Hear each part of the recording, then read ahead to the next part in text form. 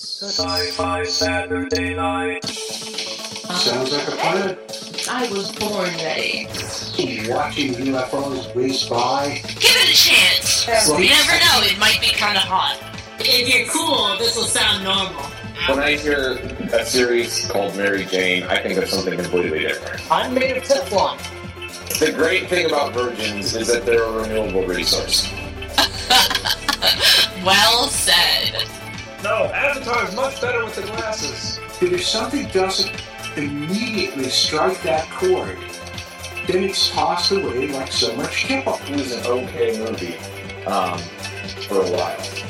We're getting odd noises, and we can vote on our favorite comment. I had hope, and my hopes were dashed every time. You know why I love this cast is because somebody always says what I'm thinking. Sci-Fi Saturday Night. Bigger is better. From Area 51's Gilbert and Sullivan Pavilion, I am the Dome. Welcome to Talkcast 88, in which we speak of a great science fiction writer. Tonight we're discussing Isaac Asimov. Joining us tonight from the Four Color Vault Comics in Manchester, New Hampshire, it's the man, the myth, the legend, Illustrator X. I am the very model of a modern Major General. And the maid of Thuvia herself, it's the dead redhead. Let's see how many robotic rules we can break tonight. Joining me in Area 51 tonight, it's Kriana. What's up? And the Zombrarian. Hello. And from somewhere on the West Coast, the gentleman who knows about whom he speaks. A man who knew Isaac Asimov. A man who was profoundly affected by his work. Wow! Getting a little tongue-tied already, are we? Here we go. Okay, first of all, never rent teeth. You have to buy them, you have to get them fitted. My God. Secondly, never go to a Calvinist wedding before a podcast. I'm just saying. Be nice. His new book, Leviathans of Jupiter, is part of his Grand Tour series. World-renowned science fiction author and returning guest, Dr. Ben Bova. Dr. Bova, welcome to the show. It's good to be back with you guys. Thank you so much for joining us tonight. Tonight we're talking about Isaac Asimov, the profound effect that one of the three grandmasters had upon the landscape of science fiction, and what, in fact, was his mark. We're going to start off tonight talking about something that's been floating around the interwebs, a note supposedly written by Dr. Asimov to the future patrons of a new library. Zombrarian found it for us, and she would like to talk to us about it. Go ahead, my dear. Well, first, actually, I think I want to read it aloud to you, because it's beautiful, and I'm going to try to do it without choking up. Why don't you read it silent? No, read it aloud. That's ever so much better. That's sort of the point here. I'm going to try to do it without choking up, because it really expresses how I feel about libraries.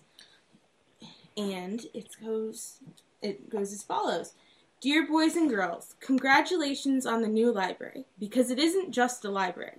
It is a spaceship that will take you to the farthest reaches of the universe, a time machine that will take you to the far past and the far future, a teacher that knows more than any human being, a friend that will amuse you and console you, and most of all, a gateway to a better and happier and more useful life.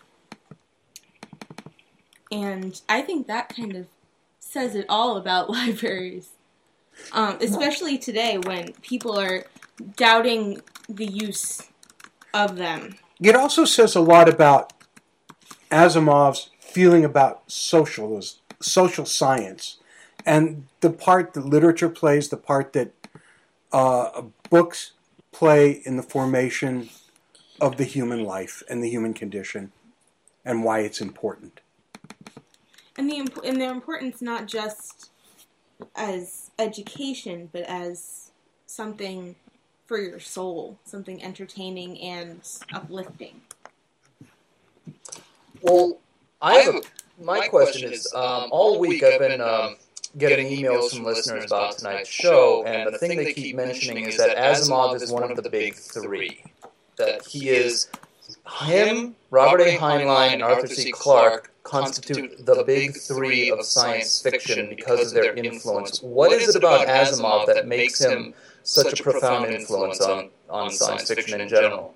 And for that, we turn to the man who actually knows him, knew him, and worked with him, Dr. Bova. Hello.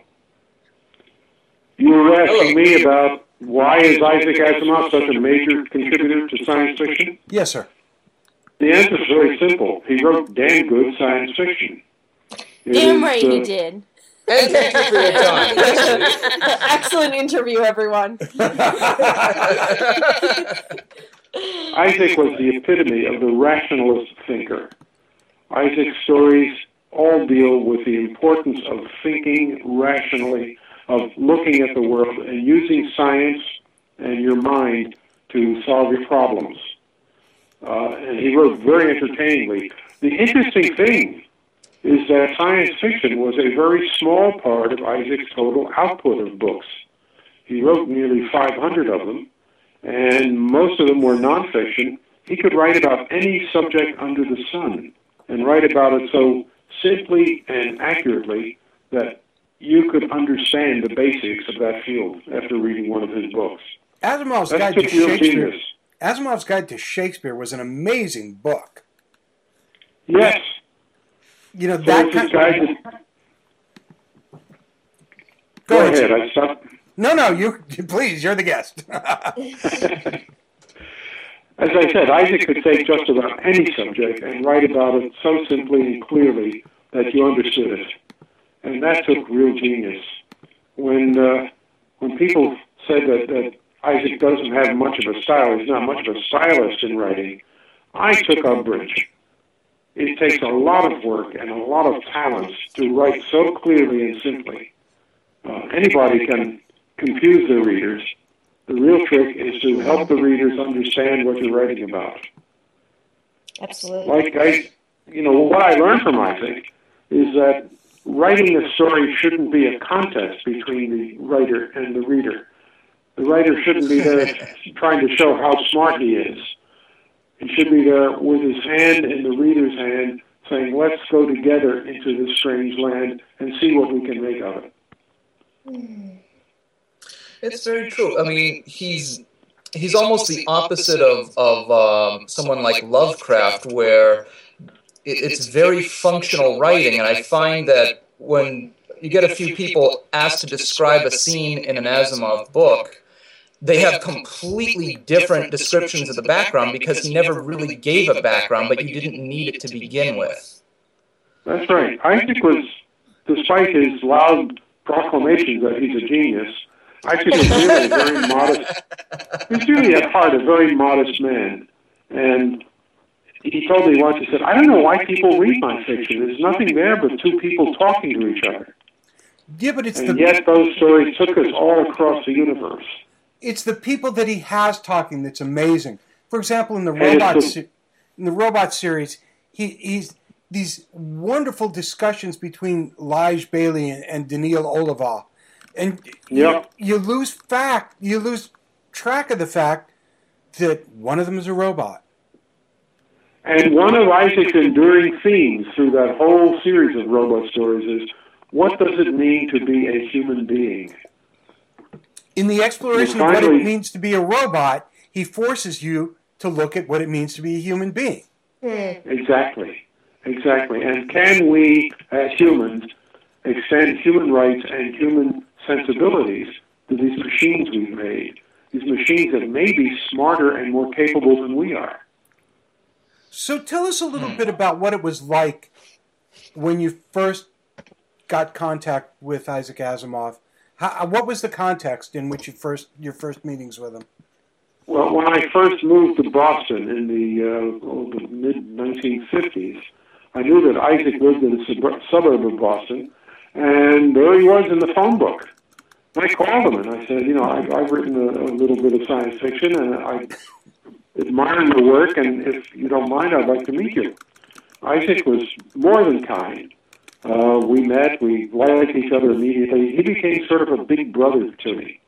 And within a couple of months after we first met, Isaac phoned me and said, you know, the editor of Amazing Science Fiction has just asked me, Isaac, to write a series of nonfiction articles about extraterrestrial life. He said, I told her I'm much too busy to do that, but my friend Ben Boble will write the series because he knows more about the subject than I do. Wow. Well, I nearly dropped the phone. I said, Isaac, how can you say that? He said, it's simple. I'll tell you everything I know. And you must know something that I don't, so that means you'll know more than I do. That's amazing. Well, I did write the series, and that established my name in the science fiction audience. Wow. And that, you know, for that I owe Isaac. And ladies and gentlemen, these stories are exactly why we do this podcast. Oh my God. Absolutely true. Oh my God. So then he began from that point to kind of be your mentor through guiding you into the whole science fiction world? Oh, quite a bit. We lived close to each other. When his first marriage broke up, he moved to New York and met the woman who became his second wife. And I moved to New York when my marriage broke up and met the woman who became my second wife, and the four of us became very good friends. The night that Isaac moved out of his bachelor apartment in New York and into a new apartment with his second wife, Barbara and I took them out to dinner. And as we left the restaurant, we passed Isaac's old apartment building, and he looked up at his window, which was now dark, and he got instantly sentimental. He said, well, I was there 36 months. I wrote 36 books. It wasn't that bad.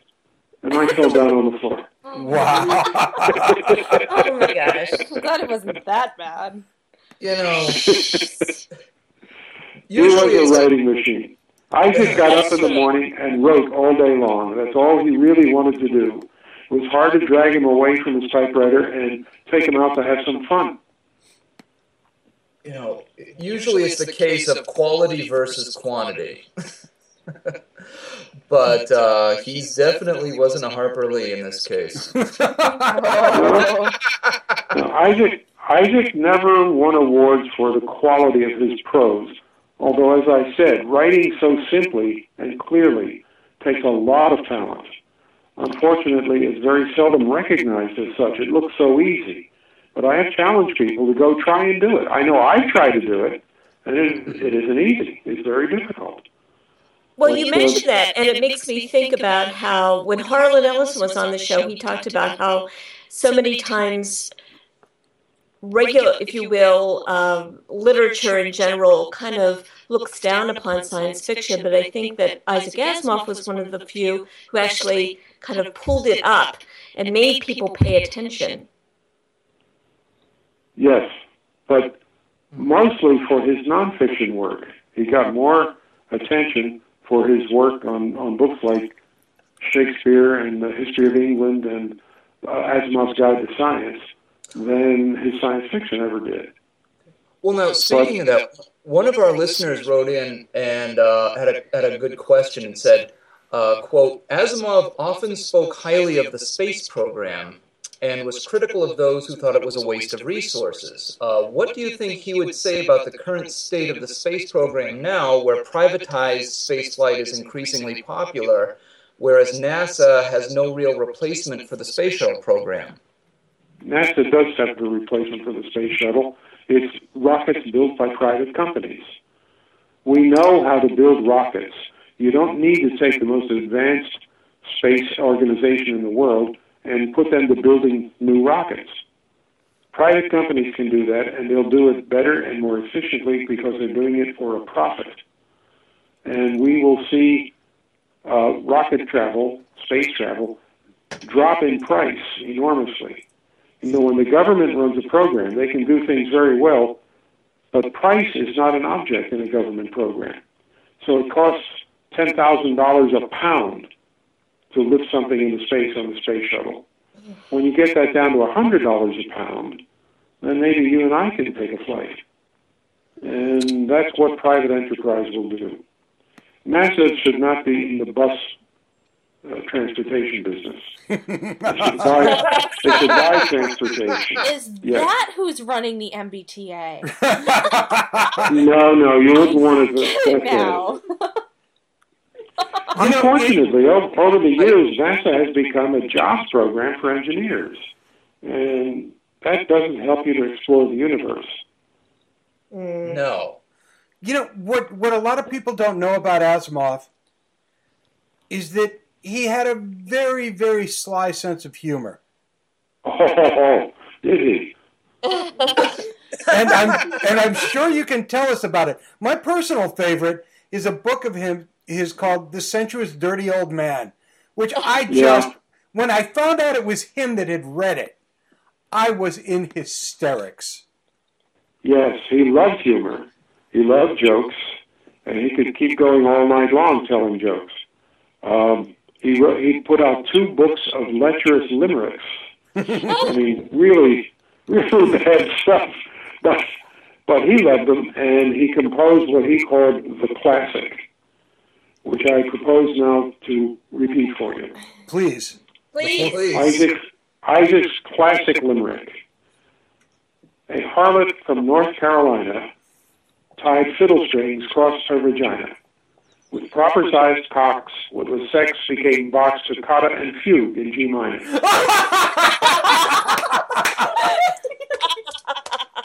We now have a new opening Up after show. the first line, but I knew it was going to get funnier. That is an example of Isaac's sense of humor. And this is the best thing about being not on Clear Channel anymore, is that you can say that and nobody cares. You can say that. There weren't any of the 7 dirty words in that limerick. You're absolutely correct. There aren't. George Carlin could have said it with a clear conscience. But if you want to say one of the 7 words, just go for it. You can go for it. We'll probably beat you to it. Well, Isaac had another limerick, or actually a story about a limerick, where a guy comes home from a night out at the bar with his buddies, and as he's getting into bed, he's chuckling to himself, giggle, giggle. And his wife says, "What's so funny?"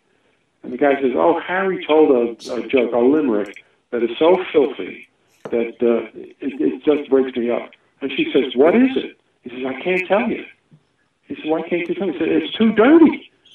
And she says, "For God's sake, we've been married for 15 years. You can tell me anything." And he says, "No, I'd be embarrassed." And the wife says, "Oh, all right, just tell me the limerick. When they come to a dirty word, say hum."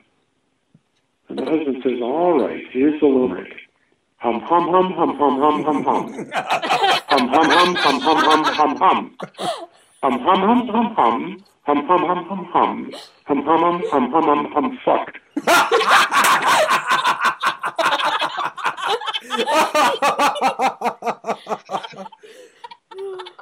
Well, it's nice to know that the icons that we hold up as deities did indeed have feet of clay. I would like to point out that our chat room has gone completely silent.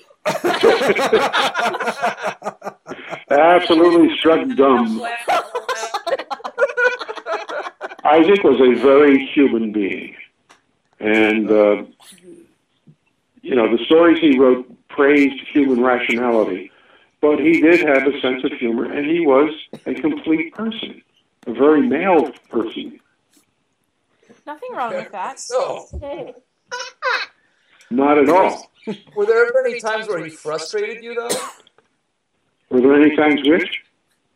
Yes. When he frustrated I didn't hear the question, I'm sorry. Oh, were there ever any times where he frustrated you, though? Frustrated me? No, we didn't like each other that much. X, what are you implying? No. Isaac and I were good friends. He was actually like a big brother to me. He helped me a lot. Oh, and not a big sister. we got along fine. I did once. I couldn't help myself. Isaac comes glowing about this book review he just received in a prestigious magazine, and it's writing about his effortless style. And I said, Isaac, I read that review. It said your styleless effort. That's the only time I ever stopped him.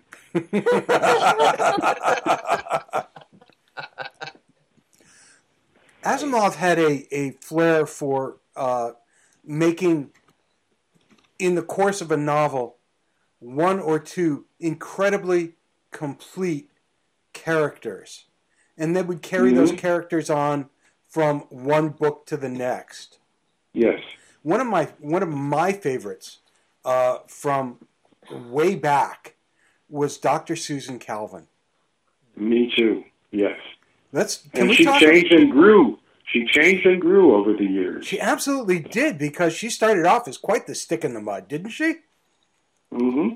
And over the course of significant short stories and books, and even when she wasn't a tangential character in a book, people would constantly reference her. It was as if Dr. Calvin was a real person. Yeah, when a character is that good, and you've had the opportunity to write about her over so many years and to fill in all the depths and the subtleties of the character, it becomes very real. But for me, the best story, I should say my favorite story of all that Isaac Asimov wrote, was The Ugly Little Boy. Oh my! You talk about sensitivity. I mean, about this Neanderthal baby snatched out of time by scientists in our era, and the woman who's given charge of taking care of the baby voluntarily goes back into the Stone Age with him to take care of him. That is a really heart-wrenching story. And there are a number of short stories like that he wrote. There was one in particular that I wish I could remember the title of, and it's got two roboticists on the planet Mercury. Runaround. Runaround, thank you. And they're trying to figure out why this poor robot that's on the surface will not obey commands. Yes. It's running around in like giant circles, right? Yes. Yes. Now, Isaac, with the help of John Campbell, invented the 3 laws of robotics. Isaac always gave John the credit, but when I talked to Campbell about it, Campbell said, the laws were implicit in Isaac's first stories about robots. He just didn't write them down implicitly. Explicitly, I should say. So, the 3 laws are a robot must never harm a human being. The second law is a robot must obey all orders given to it, except if that conflicts with the first law. And the third law is a robot must protect itself at all times, except when this conflicts with the first and second laws. And Isaac spent 20 years playing those laws off against each other. And once I met him and became friends with him, I understood what was going on. Isaac was raising 2 children. And the laws of robotics are very close to what you're trying to train your children to do. And Isaac was being a father to his robots. And the interesting thing was that he was complicit in virtually every robotic story that he wrote in maintaining those 3 laws, in the use of those 3 laws, and the implications derived from the use of those 3 laws. Yes. Yes. And that's truly no mean feat. That's in fact very difficult to create, the foundations of a universe, the foundations of a society or a substrate of society, and then keep it within those confines and allow it to grow within those confines. And find all the conflicts within those 3 laws. Absolutely. And build stories about them. Yeah. actually, another listener wrote in and said, Dr. Bova, in your stories, you often adhere to the 3 laws of robotics, but are quite willing to flex or even break them in your work. Do you regard the 3 laws as a good tool for storytelling, or is it just a given that sci-fi authors need to adhere to them? No, I don't think authors need to adhere to those laws. It's quite possible to envision robots or other forms of machinery that aren't constricted by those laws at all. Today, we have drones dropping bombs on suspected terrorists. Okay, thank you. They're not bothered about the 3 laws of robotics whatsoever. Yeah. And that brings up the next email was, how has the scientific community been influenced by the 3 laws? Apparently not at all. Not much. Or maybe I should say not yet. We haven't become sophisticated enough with our robots to begin to worry about the 3 laws. We don't really worry about our machines attacking us. So we haven't bothered to build a first law into them. But the time will come when they're sophisticated enough and flexible enough that we'll have to start thinking in those terms. Well, I think what makes it important is that the 3 laws specifically pertain to sentience, or at least the appearance of such. In other words, I in my mind, Asimov's purpose of the 3 laws was, if you're going to have a robot think, then a robot needs the constraints that a human has by the nature of society. Exactly. Those 3 laws pertain to us also. We are bound, or at least we should be bound, to obey the strictures of our society, the society we live in. We should be willing to live without harming other people. We should be willing to protect ourselves. And sometimes these goals come in conflict with each other. This is largely a Christian nation. And Christianity is based on the teachings of Christ, who said, for God's sake, don't kill each other. Don't even get angry with each other. And yet we go out and fight wars. And the point of wars is to kill as many of the other guys as you can. And we try to fold that into our ethical structure and say, well, you mustn't kill each other unless it's in a good cause. The Buddhists know better. Don't kill each other, period. And there is a Now, interestingly, if you look at Asimov, Clarke, and Heinlein, each of the 3 of them chose to create a social structure in which to envision what it is they wish to present, their vision of the future. To my way of thinking, Asimov's was probably the most structured because he worked so hard on structure. Well, he also used the same society throughout the body of his work. Heinlein wrote about different kinds of societies. Clarke did too. But Isaac kept to that one model that he had and wrote about it continuously and kept improving it and deepening it and sharpening it.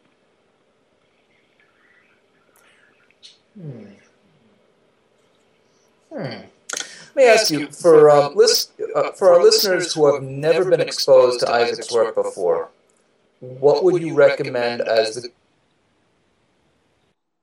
Hello? Did we lose everyone? Dr. Bova?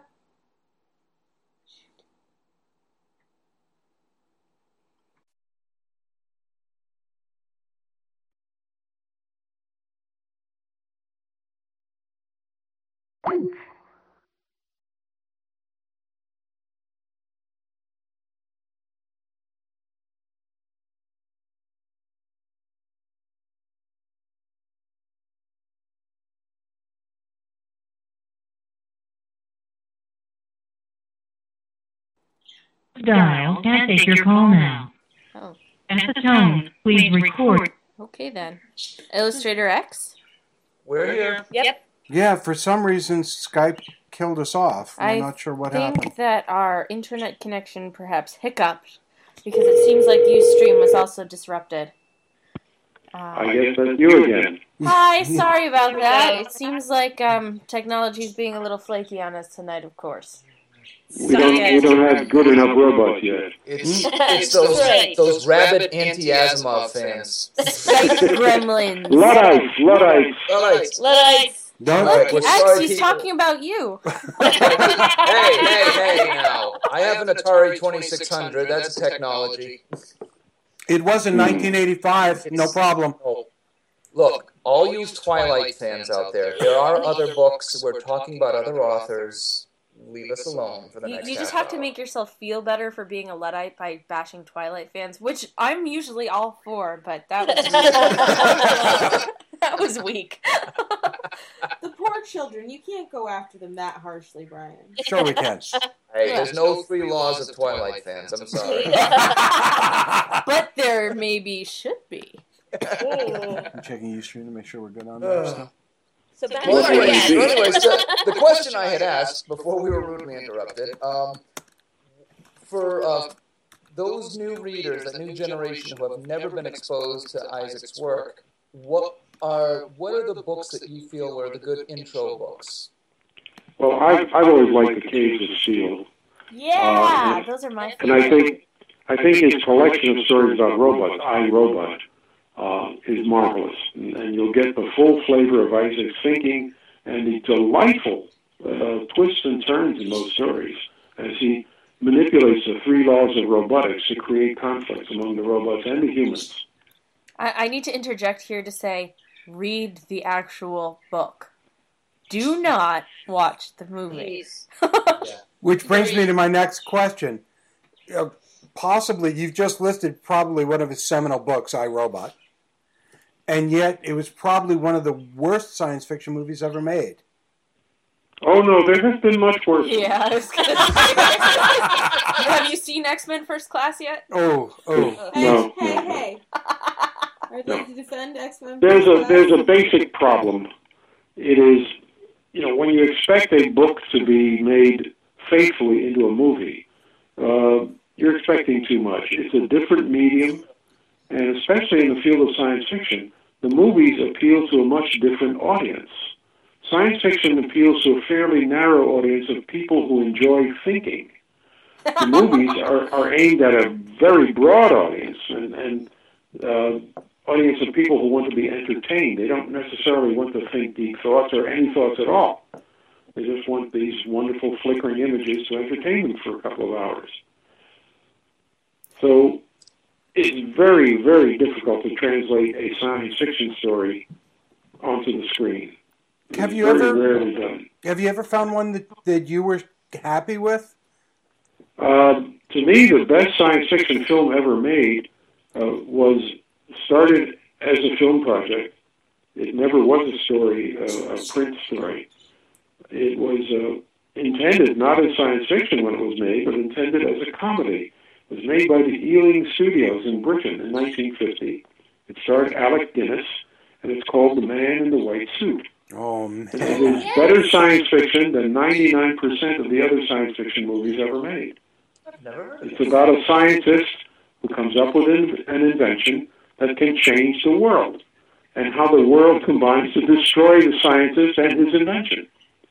It has a lot to say about society, about science and scientists' research, and it's very, very funny in the bargain. Yes. You sure you're not talking about The Mouse That Roared? No. Yeah, I'm pretty sure he's not. No, this is The Man in the White Suit. It has a classic line in it, a line that I have heard in many research labs. When Alec Guinness gets to do his experiment and it blows up, he lifts his head out of the rubble and says, "You shouldn't have done that." Honestly, I have worked in research labs where they've blown the roof off the building, and that's the first line. You shouldn't have done that. I totally and wholeheartedly agree. Yeah, well, that's what experimental science is all about. You set things up the best you can and hope it works. No, it's not always fun. Sometimes it's mind-numbingly boring. But on the days where it's fun, it's worth all the boring days. Yeah, the hard work is what writing is boring. I mean, you sit writing a novel, you're sitting at the keyboard day after day, pounding on those keys, and it's not exciting. It's not like taking a trip to Mars. It's sitting there and hoping your backside holds out. And yet, with the proliferation of everything that Asimov wrote, I find it hard to believe that he was bored, that he grew tired, that he was ever tired of sitting in front of his typewriter. And I think you're entirely right. Isaac enjoyed the physical ordeal of writing.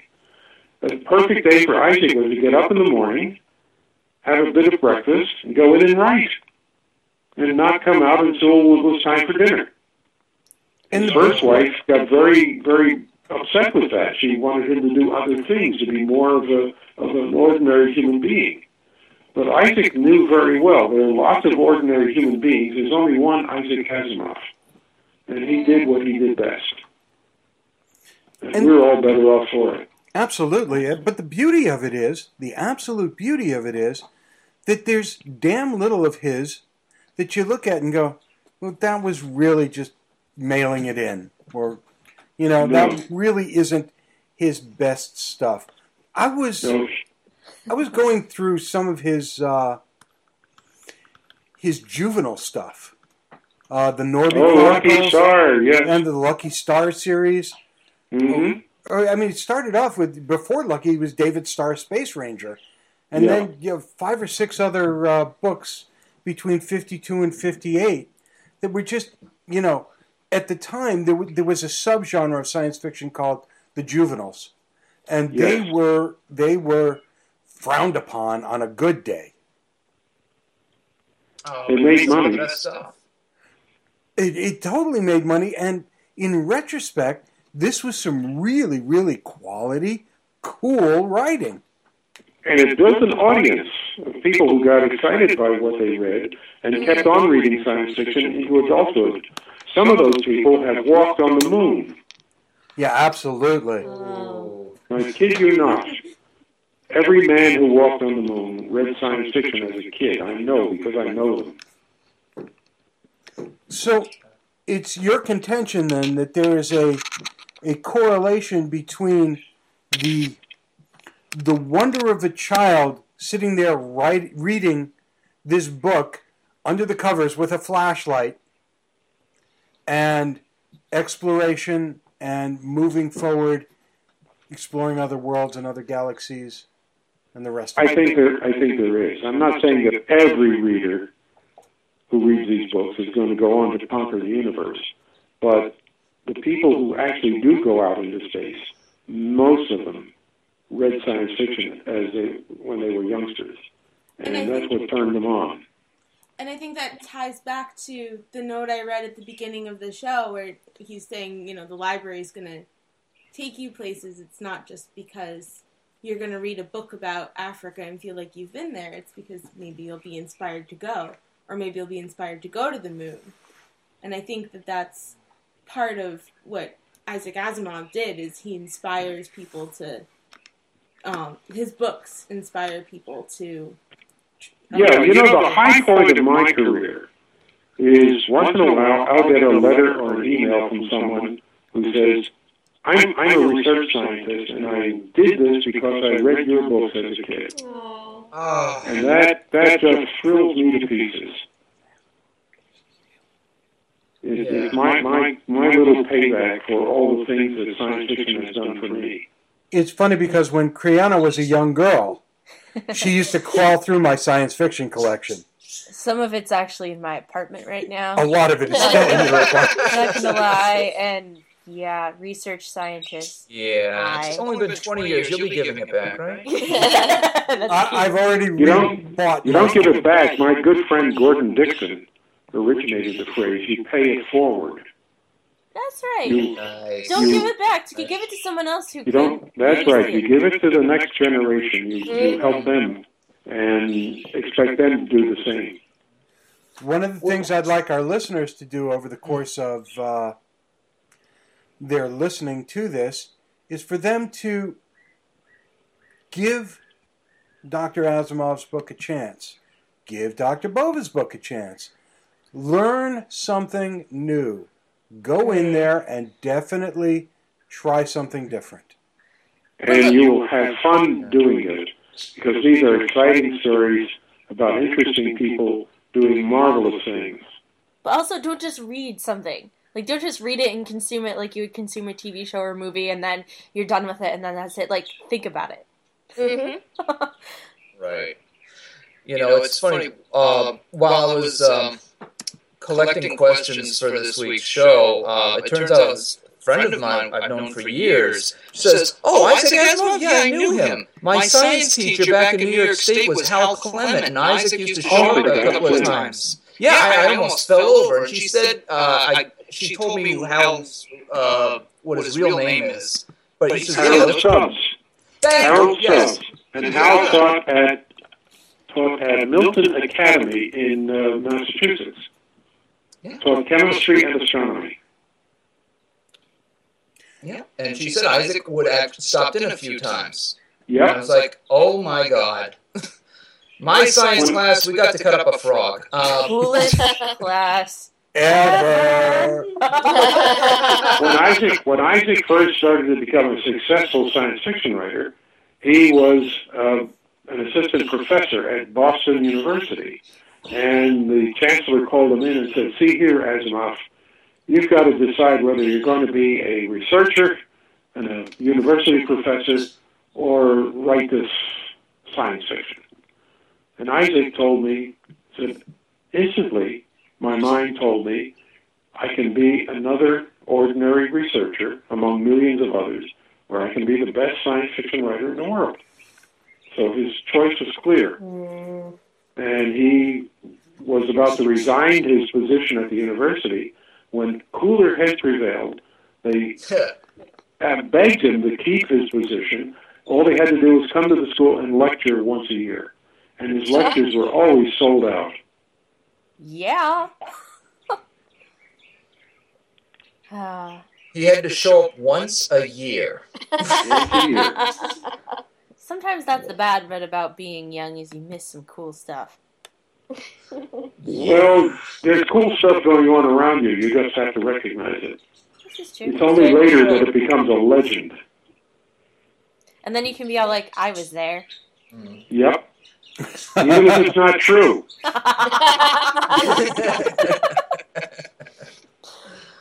Wow.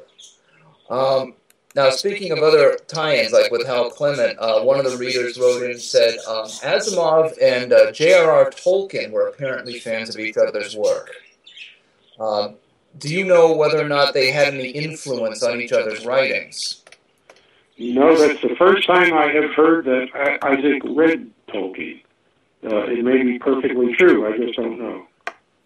We never discussed it between us. I can't see Susan Calvin in the Shire myself. But you have to recognize that Isaac had a very broad mind and interest in all sorts of things. So I wouldn't be surprised if he did read Tolkien and lots of other things as well.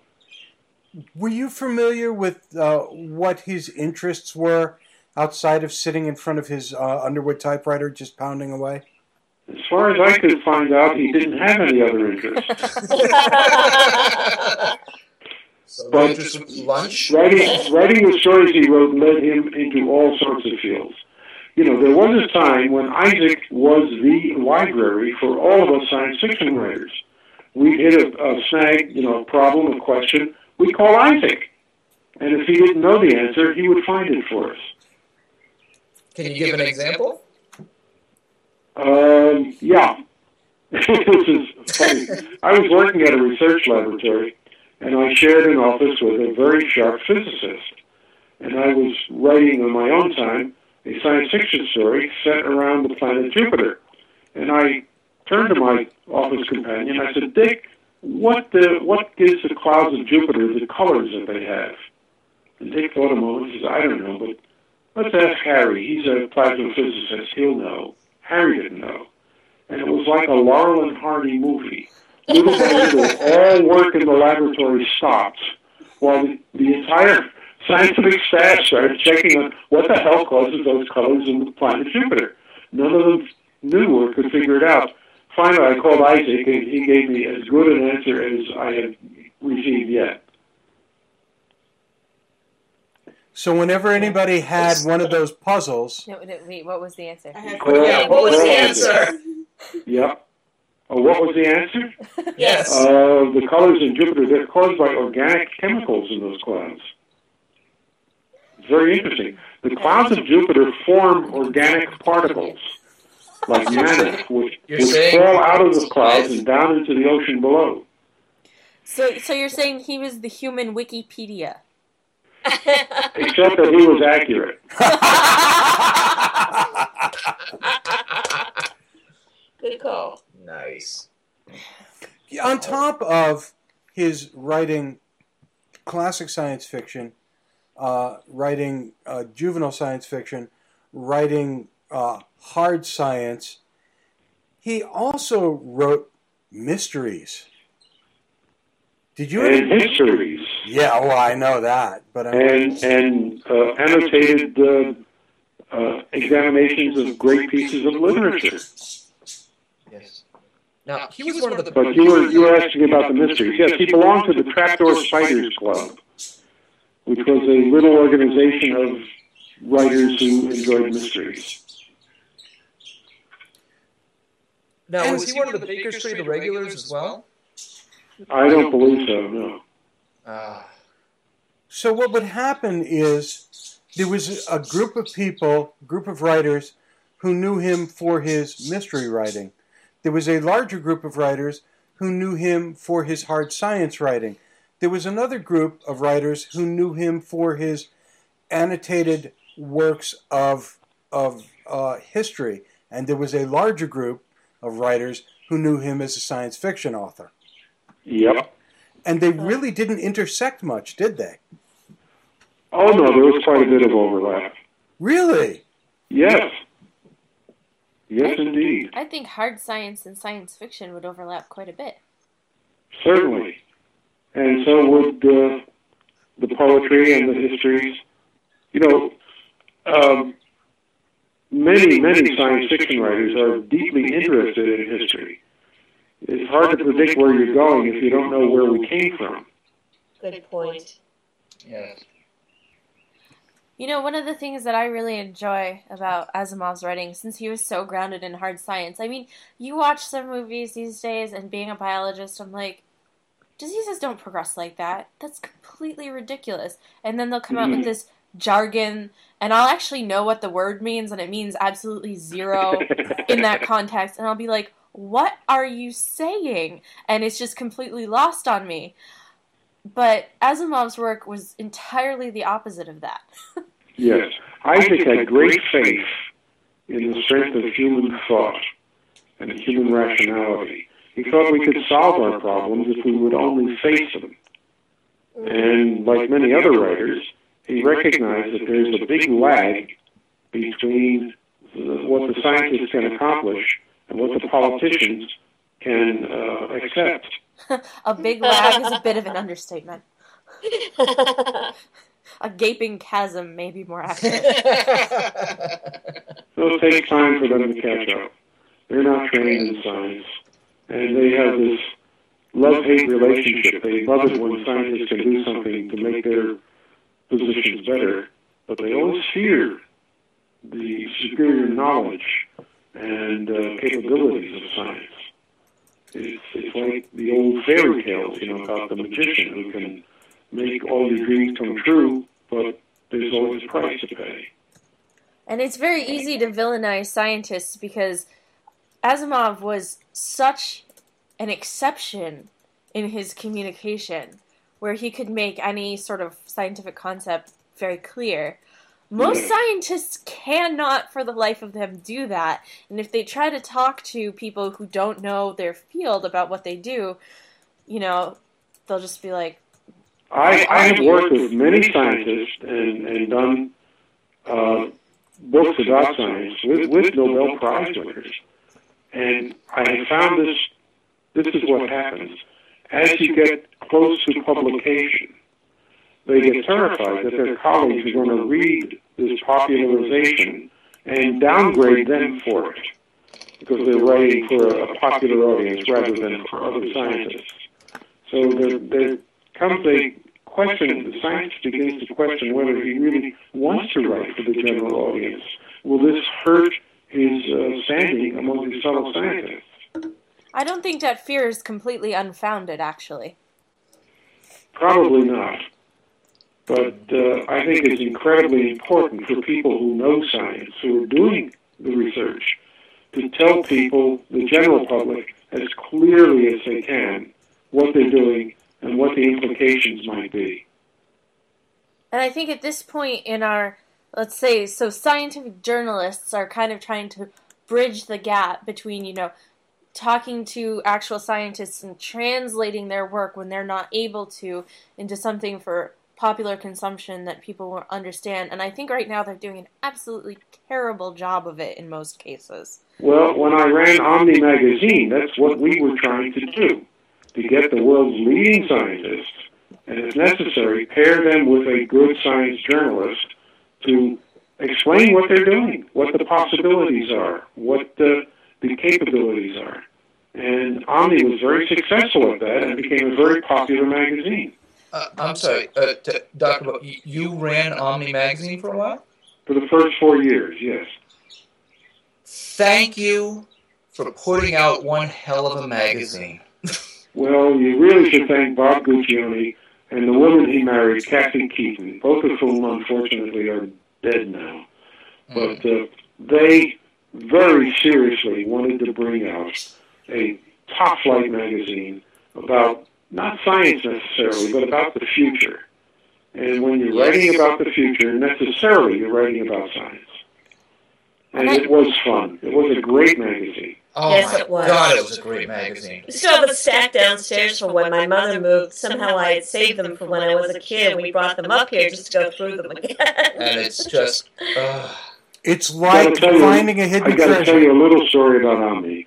When I was the editor-in-chief, the World Science Fiction Convention was in Denver one of those years, and I went to the World Science Fiction Convention, and I'm at the Omni booth in the dealer's room, and a kid about 10, 12 years old comes up, holding in his fist a copy of the first edition of Omni, and he's very excited. He says, I just bought this from the dealer down the road there for $15. And I told him, I said, you've got a bargain, kid. Guccione published a million copies and sold them all. We couldn't even get extra copies in the office. And the kid says, would you sign it for me, please? I said, of course. So I signed it for him. The little SOB came back 5 minutes later and said, I sold it back to the same dealer for $30. So I have at least one datum point that my signature is worth $15. I hasten to say that your signature is probably worth a tad bit more than that. Well, I've never charged for it, so I don't know. Well, Dr. Bova, last time you were on the show, you said something that stuck with me ever since that interview. We were talking about your feeling about science fiction, and you said to me that science fiction is simply history that hasn't happened yet. Yeah. How does that pertain, in your mind, to the works of Isaac Asimov? Some of the history has actually happened. It's been long enough so that we do have machines that think, not quite as flexibly as Isaac's robots, but we're getting there. We do have a global society that is really run by technology. I mean, you take a look at the uprisings in the Arab Spring. What is behind it all? Cell phones. The ability of oppressed peoples to communicate with each other, to form giant rallies. This is the fundamental enemy of tyranny. The first thing a tyrant does is try to control all the means of communications. You can't do it anymore. They're finding that out the hard way in Libya right now. Yep. Absolutely. And yet, Tyranny. IBM is now working with their new super robot Watson, and that guy scares the hell out of me. Oh my God! Don't be scared. Watson is being put to use in medical library searches. In creating diagnoses. To go I back think that's a very good use for it. Where I was talking about science journalism, is I think that the way that science journalism is working right now, there's a lot of manufactured controversies on the one hand, and on the other hand, a lot of sort of false promises where you have sort of basic research and the journalist is coming out and saying, this is going to be a cure for cancer. And that's where you sort of get this fear from, because there's such a big leap from what's reported and what's actually true that, you know, you have people saying, well, they reported that there was a cure for cancer at this time and this time and this time. They've got to be holding something back. There's a way to deal with that. You read those stories from the bottom up, not from the top. From the bottom is where they put all the disclaimers. They say, well, this hasn't really been done in clinical practice, but they're looking forward to the tests that will lead to that. But some of the journalists are not honest enough to even say something like that. So my rule for our particular publication is that if the headline can be summed up as no, don't publish it.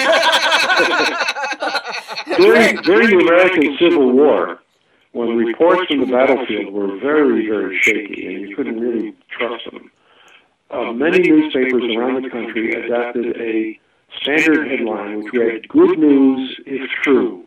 And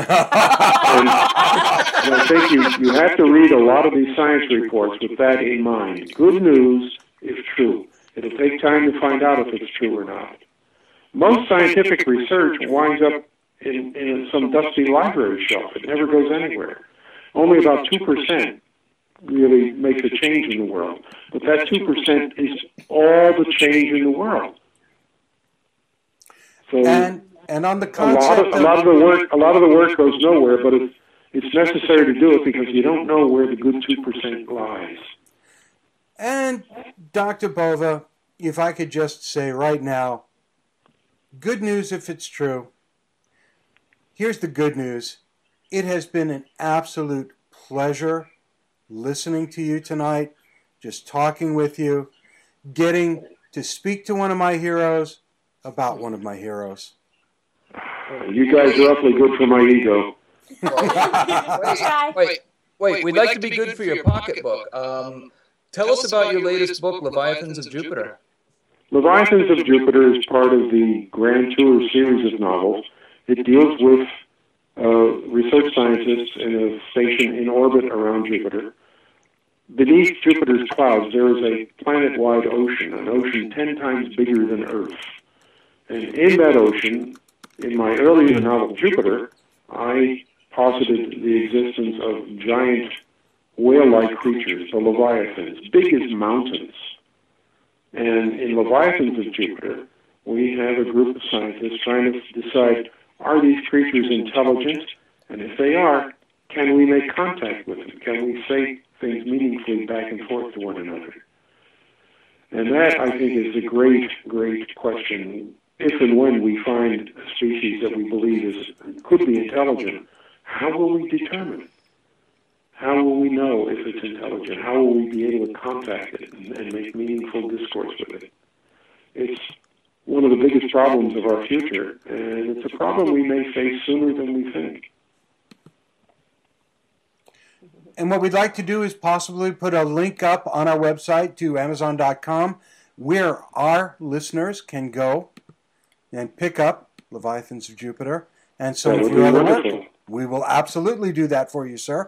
I'm doing it right now. We're actually doing it as we speak because it's important that people know. Technology is wonderful. You bet it is. Are we ready to run the board here? Are you asking me for the end music right now? You know what? It's time. I could sit here for the next 3 hours, but unfortunately, it's time to run the table. Well, thank you so much for asking me on the show. I've enjoyed it very much. Please come back. Please come back. Thank you for Anytime you ask. Oh, you may not want to say that.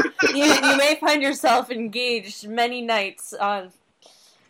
Talking Well, oh, by the way, I wanted to mention that our people in the chat room yes. have been listening to us, and their comment was, thanks, Dr. Bova. Thank you, Sci-Fi Saturday Night crew. This was a great program. We really appreciate what you did. Well, thank you all so much. Have a good night. Thank you, Dr. Bova. X? And it sounds like it's that time. Next week, author L. Neil Smith gives us a sneak peek at his upcoming novel, Sweeter Than Wine. Then on June 18th, fresh from a stopover at Callahan's Crosstime Saloon, it's author Spider Robinson. Oh, for God's sake, give Spider my best regards. Oh, we will.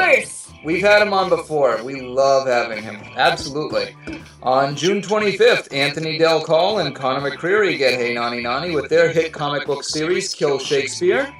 On July 16th, the extraordinary Matt Durson and the League of Ordinary Gentlemen podcast.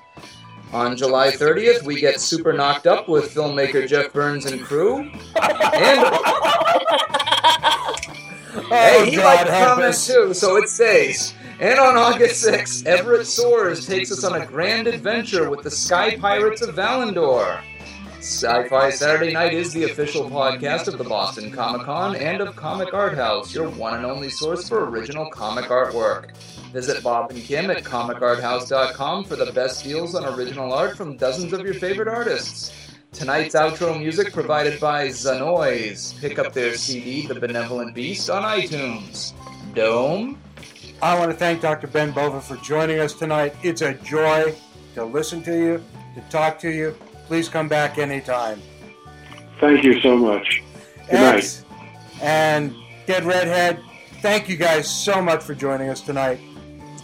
Our pleasure. Definitely a pleasure. Thank you, Dr. Bova. Thank you. And from Area 51, thank you, Kriana, and thank you so much, Zombrary. Thanks. I'm re-inspired. I'm all sciencey. All sciencey. Yeah. This is Dome saying, you know what? We'll see you next week, guys. This is why we do what we do. Good night, everyone. Good night.